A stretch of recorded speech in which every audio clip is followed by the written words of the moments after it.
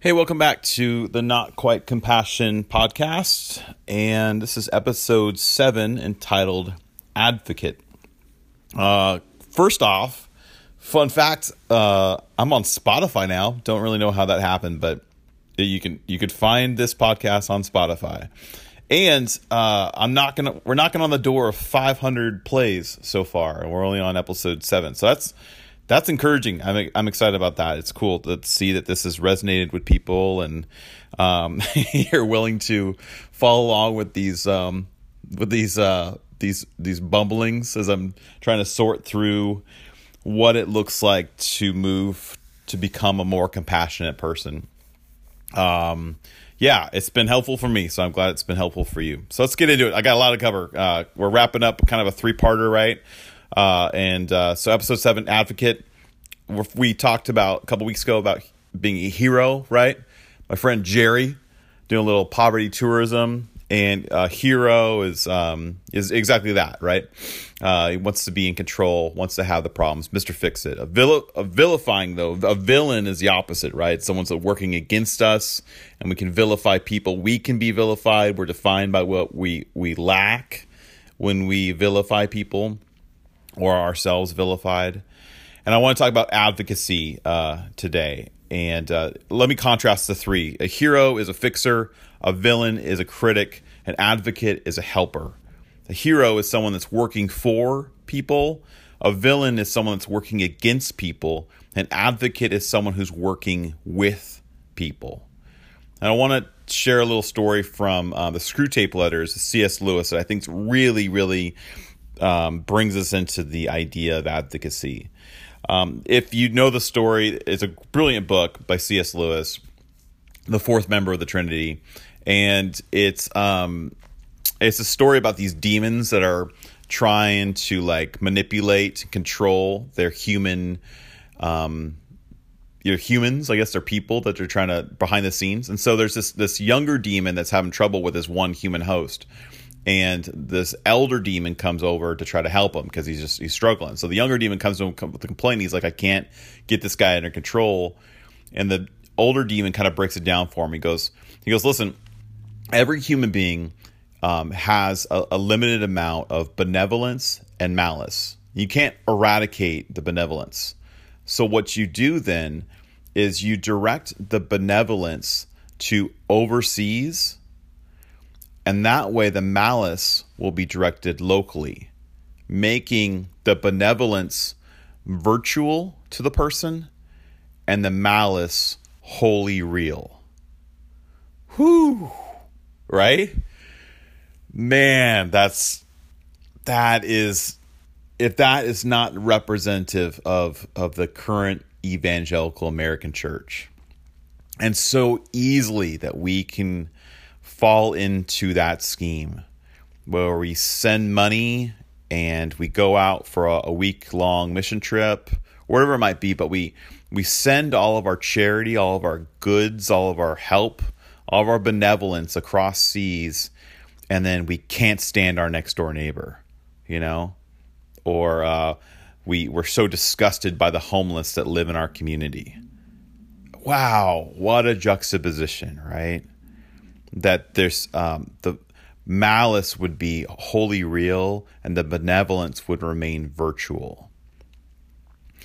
And in his book, Mark Strong, in his book, The Divine Merger, talks a little bit about this and actually shows it in a biblical way. But he starts to talk about how anyone can get on a plane nowadays and travel and be anywhere on the planet overnight, right? And you can drop in, parachute in, and help for a day or help for a week, and then fly back. That can happen. That's doesn't take a lot of effort from us. Anyone can get on a plane. You can travel physical miles. What's more costly to us? What's not virtual? What's wholly real to us is not physical miles, but relational miles. And he cites the book of Acts, chapter 10, verse 19 and 20. Where Peter goes on this journey to Caesarea. And earlier God had been like, hey, I love all people. And Peter's like, well, I thought you just loved the Jews. And God's like, no, you don't get me, Peter. I love all people. And that impacts Peter to the point that some friends some new acquaintance knock on his door, and they're like, hey, we got this guy, you want to come talk to him? And Peter's like, let's go. Before that, Peter would never have went, but he goes on this journey, this 30-mile journey to Caesarea to meet with this person he would have normally never met with before. And Mark Strong in his book shows that there's a difference there between relational miles and physical miles. Peter's going on this very costly journey to go and build relationships with people. He's going deep rather than shallow, right? And Mark's been a pastor in Portland for like 30 years. He's an African-American man that has watched his city become increasingly gentrified, where his small church used to be like the big building on the block, and now it's surrounded by high-rise condos and specialty boutiques. He used to be a really nice barber shop around the corner, and now it's like this like hipster vegan cuisine. I mean, just we went on a walk with him kind of around the immediate block vicinity of his building. It was just incredible to see the changes, and he talked about how like he's seen so many well-meaning white pastors come and go into his place, into his city. And he's this guy that's just stuck it out for 30 years, like just loving and going deep rather than wide or shallow. And we often settle for physical miles, right? But we struggle when it comes to relational miles. And then therefore we end up with a virtual sense, a heroism rather than an advocacy. Shallow versus deep. And the thing is, too, is when we only go shallow, when we settle for just physical miles, we're prone to see only the surface level problems in people's lives. That's what you see first. You're like, that person doesn't need a house because they're homeless. Let's get them a house. Like A plus B equals C. And we only see the surface level problems of someone. No wonder we define them by what they lack, because we don't stick around long enough to see more. See, heroes only see the problems. Advocates look deeper and they see beauty. See, Peter made that journey. The reason why he decided to go deep is because God went deep with him. Like, that's why Peter had a change of heart, is because God sat down with him the night before and saw right through all of Peter's fears and inadequacies, his hero complex. And believe me, Peter had a massive hero complex. And God saw right through that, like he did multiple other times in Scripture. And Peter felt known. And so because God went deep with him, he decided to go deep elsewhere. God drew out of Peter the beauty and didn't just see Peter as a problem to be solved, but a person to be loved. Peter made the journey from expert to advocate, from hero to advocate, from knowing things to being known. And have you ever been known like that? Have you ever known someone who took time to really see you? You know, beyond just the peripheral, beyond just the surface, but like really, really see you. The way Mark Strong sees the city of Portland, the way Peter saw the Gentiles, the way God saw Peter. Do we allow people to see us that way? Because it changes us, man. It takes down our expert facade and it allows us to be transformed. I'm a new parent, right? It's Link's 9, Sawyer just turned 7. Like, I'm pretty new at this still, figuring it out. But in that insecurity, you so want to be an expert. And I found out a few years ago that doesn't actually change things. I can be this whole time that Link and Sawyer are being raised as this expert dad, or I could allow for some actual transformation to occur. And as the expert, I thought I knew the way. And the way for me was the way my parents did it, or my dad at least. And it was just like to get loud, to just yell. And I can get so loud. I can get so loud. And so I was like, we use childish methods to solve our adult problems. And so I would just get louder than everyone else in the house. And I'd win every argument. And I would yell at my kids all the time. And eventually it just was like, I don't want to be that kind of parent that just yells at his kids to get what he wants from them.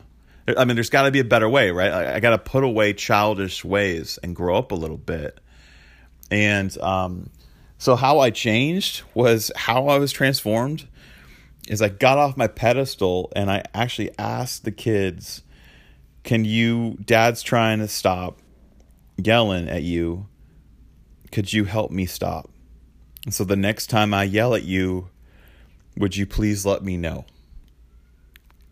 And it was brutal, guys. It was so brutal.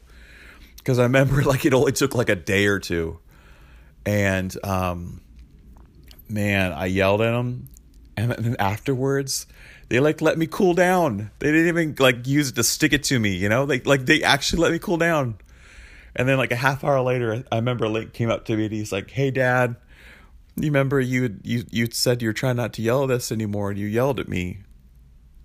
And I just want to let you. He was so sweet about it, and it just oh my gosh, it ruined me in the best possible way. And that wasn't the only time. I'm not gonna lie. It took a while, but eventually I stopped yelling at him. And I'm not talking about hey, they run in the street and a car's coming. Yeah, you're going to yell, right? That's just get out of the way, right? But I'm talking about yelling over just stupid stuff finish your pasta. Just where it was way more about my insecurities than it was about their misbehavior. But I was able to be transformed. I don't yell at my boys hardly ever anymore. And it was through that experience that I allowed them to see me. And as they saw me, they felt a sense of empowerment.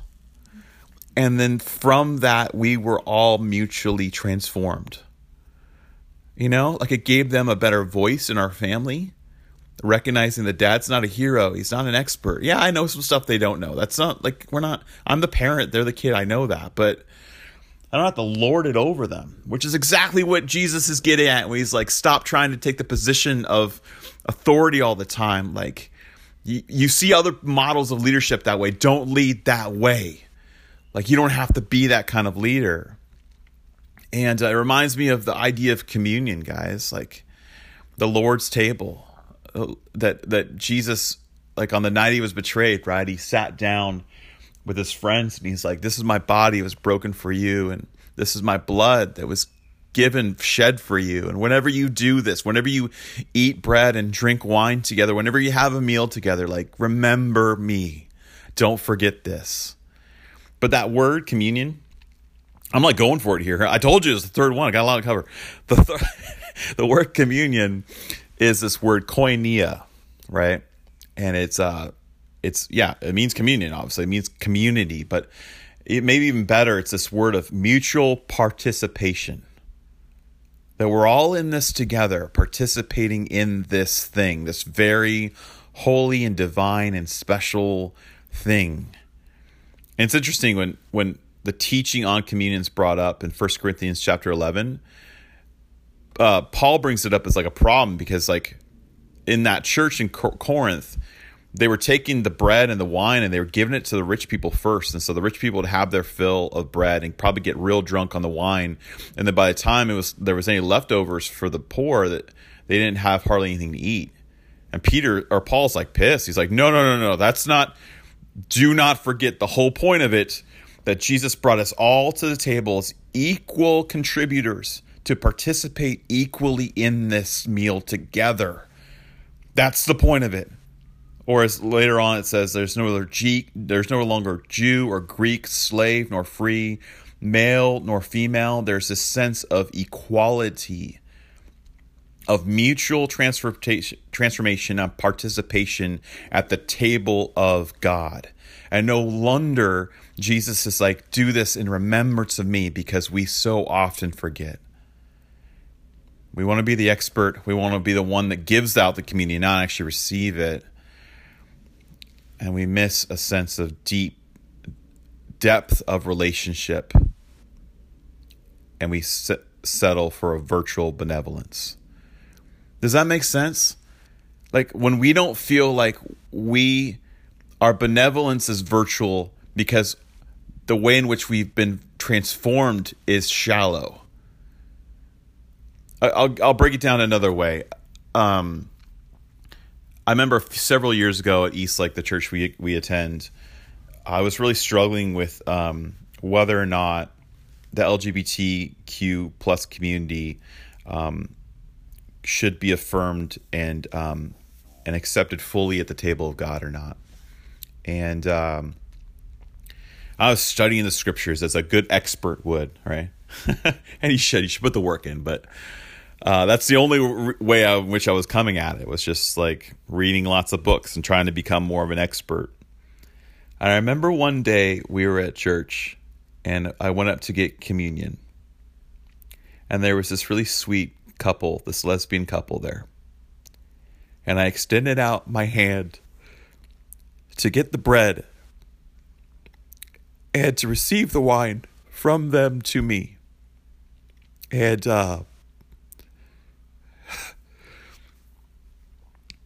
shit, guys, it just broke me. It just, because I had only thought in terms of what I could give and how I could change them, and I gave no thought to how I might receive. And it was the beginning of my journey, that 30-mile journey to Caesarea, that voyage from being an expert to an advocate, an expert about the homosexuality issue to an advocate for the LGBTQ plus community. That was my first step on the journey from hero to advocate. And it brings to mind to me even Jesus, who had no problem asking for help. You know, it would ask a woman at the well, "I'm thirsty. Can you give me some water?" He wasn't being patronizing. He was actually thirsty and he wanted her help. There's this moment in the Garden of Gethsemane when right before he's about to get arrested and eventually tried and then executed. He knows it's coming and he's stressed and he keeps asking his friends, "Would you stay up with me, please? Like, I'm lonely. I am stressed. Stay up with me, please." And it's in this sense of Jesus continually inviting people to know him that he gives us all the courage to be fully known. And make no mistake about it, our deepest need is to be fully known and fully loved. And our deepest fear is to be fully known and fully loved. But it is only through our willingness to be known that we move from a shallow, expert way of approaching issues to an advocate diving deep into relationship. And Jesus begs us to come out of hiding so that we may better care for those around us, to not just see the surface level issues of people, but allow ourselves to see them the way we've already been seen. And that's what it comes down to, is if we'll never see people that way if we don't think we've been seen that way. If we think Jesus is just some hero up in the sky that sent down and came back up and just got this clock watch running, but if we think that he's moved into the neighborhood, that the word became flesh and dwelt among us and dwelt inside of us and knows us fully, then if we think of ourselves as a problem to him, man, but if we think of ourselves as being a person to be loved, right? This has gone off the rails clearly, but I just want you to know that's where the change can occur, from a hero to an advocate. So I want to leave you with a last little story to ram this point home. And it's the first story in the book of Genesis, chapter 3. And it's after Adam and Eve have just made a mess of it. And they've eaten the fruit and they've their eyes have been opened and they're embarrassed and they're ashamed and they hide. And isn't that our story? Like, don't get hung up on whether this literally happened, because it doesn't matter. It's happening. It's us. That's my story. That I am so dead scared on being known that I'll walk around acting like I'm the hero. And they're hiding, and God comes looking. And I love the way the Bible paints it. It's like it says God comes looking for them in the cool of the morning. Like he's just, and he calls out to him. He goes like, "Where are you?" And they're hiding in these bushes, scared to death. And because they've created a story in their mind that God wants nothing to do with them, that they're a problem to him. And God calls out. He's like, "Where are you?" But it's not a question, because it's like God can see through bushes, right? So, and it's not an accusation, because they actually come out of hiding. If it was like "Where are you?" Like, you don't come out of hiding if you hear someone, like I've done that to my kids. I've yelled at them, "Where are you?" And I'm telling you, it doesn't work. They keep hiding. This is something different. Like this is because they come out of hiding, It's an invitation. And the first thing God says to them is, they're like, we were naked, and so we were ashamed. And God says to them, "Who told you that? Like, you create the story about me, and it's not true. You think I think you're a problem to be solved. You think I only see you on the surface. You think of me as this hero. I'm not. I'm an advocate. I'm willing to see you fully so that you may be fully known." And he's like, "Who told you that?" And that's a question for us, right? Like, who told you that God's like that? That you're a problem to him? Because it's in allowing us to come out of hiding, to be just fully known, just naked in front of him, and say, "This is who I am." And he's like, "I knew all along." It's in our ability to be fully known that we can finally move out of this this disguise we put on as a hero, and begin to truly advocate for those who would love to be fully known as well. So, I'd love for you to join me on that journey. It's a long one, and it's not virtual, but it's wholly real. And it's not physical miles, but it's relational miles. It's not shallow, but it's deep. It's the journey that Peter went on, that Mark Strong went on, and God invites all of us on. Who is God asking you to advocate for? The best way to start is to allow God to be your advocate. To choose to be fully known by him. And recognize in that moment when you're just naked, that there's nothing to be ashamed of. You are fully loved. Join me at the Lord's table, where we are all equal. May you experience this grace. Amen.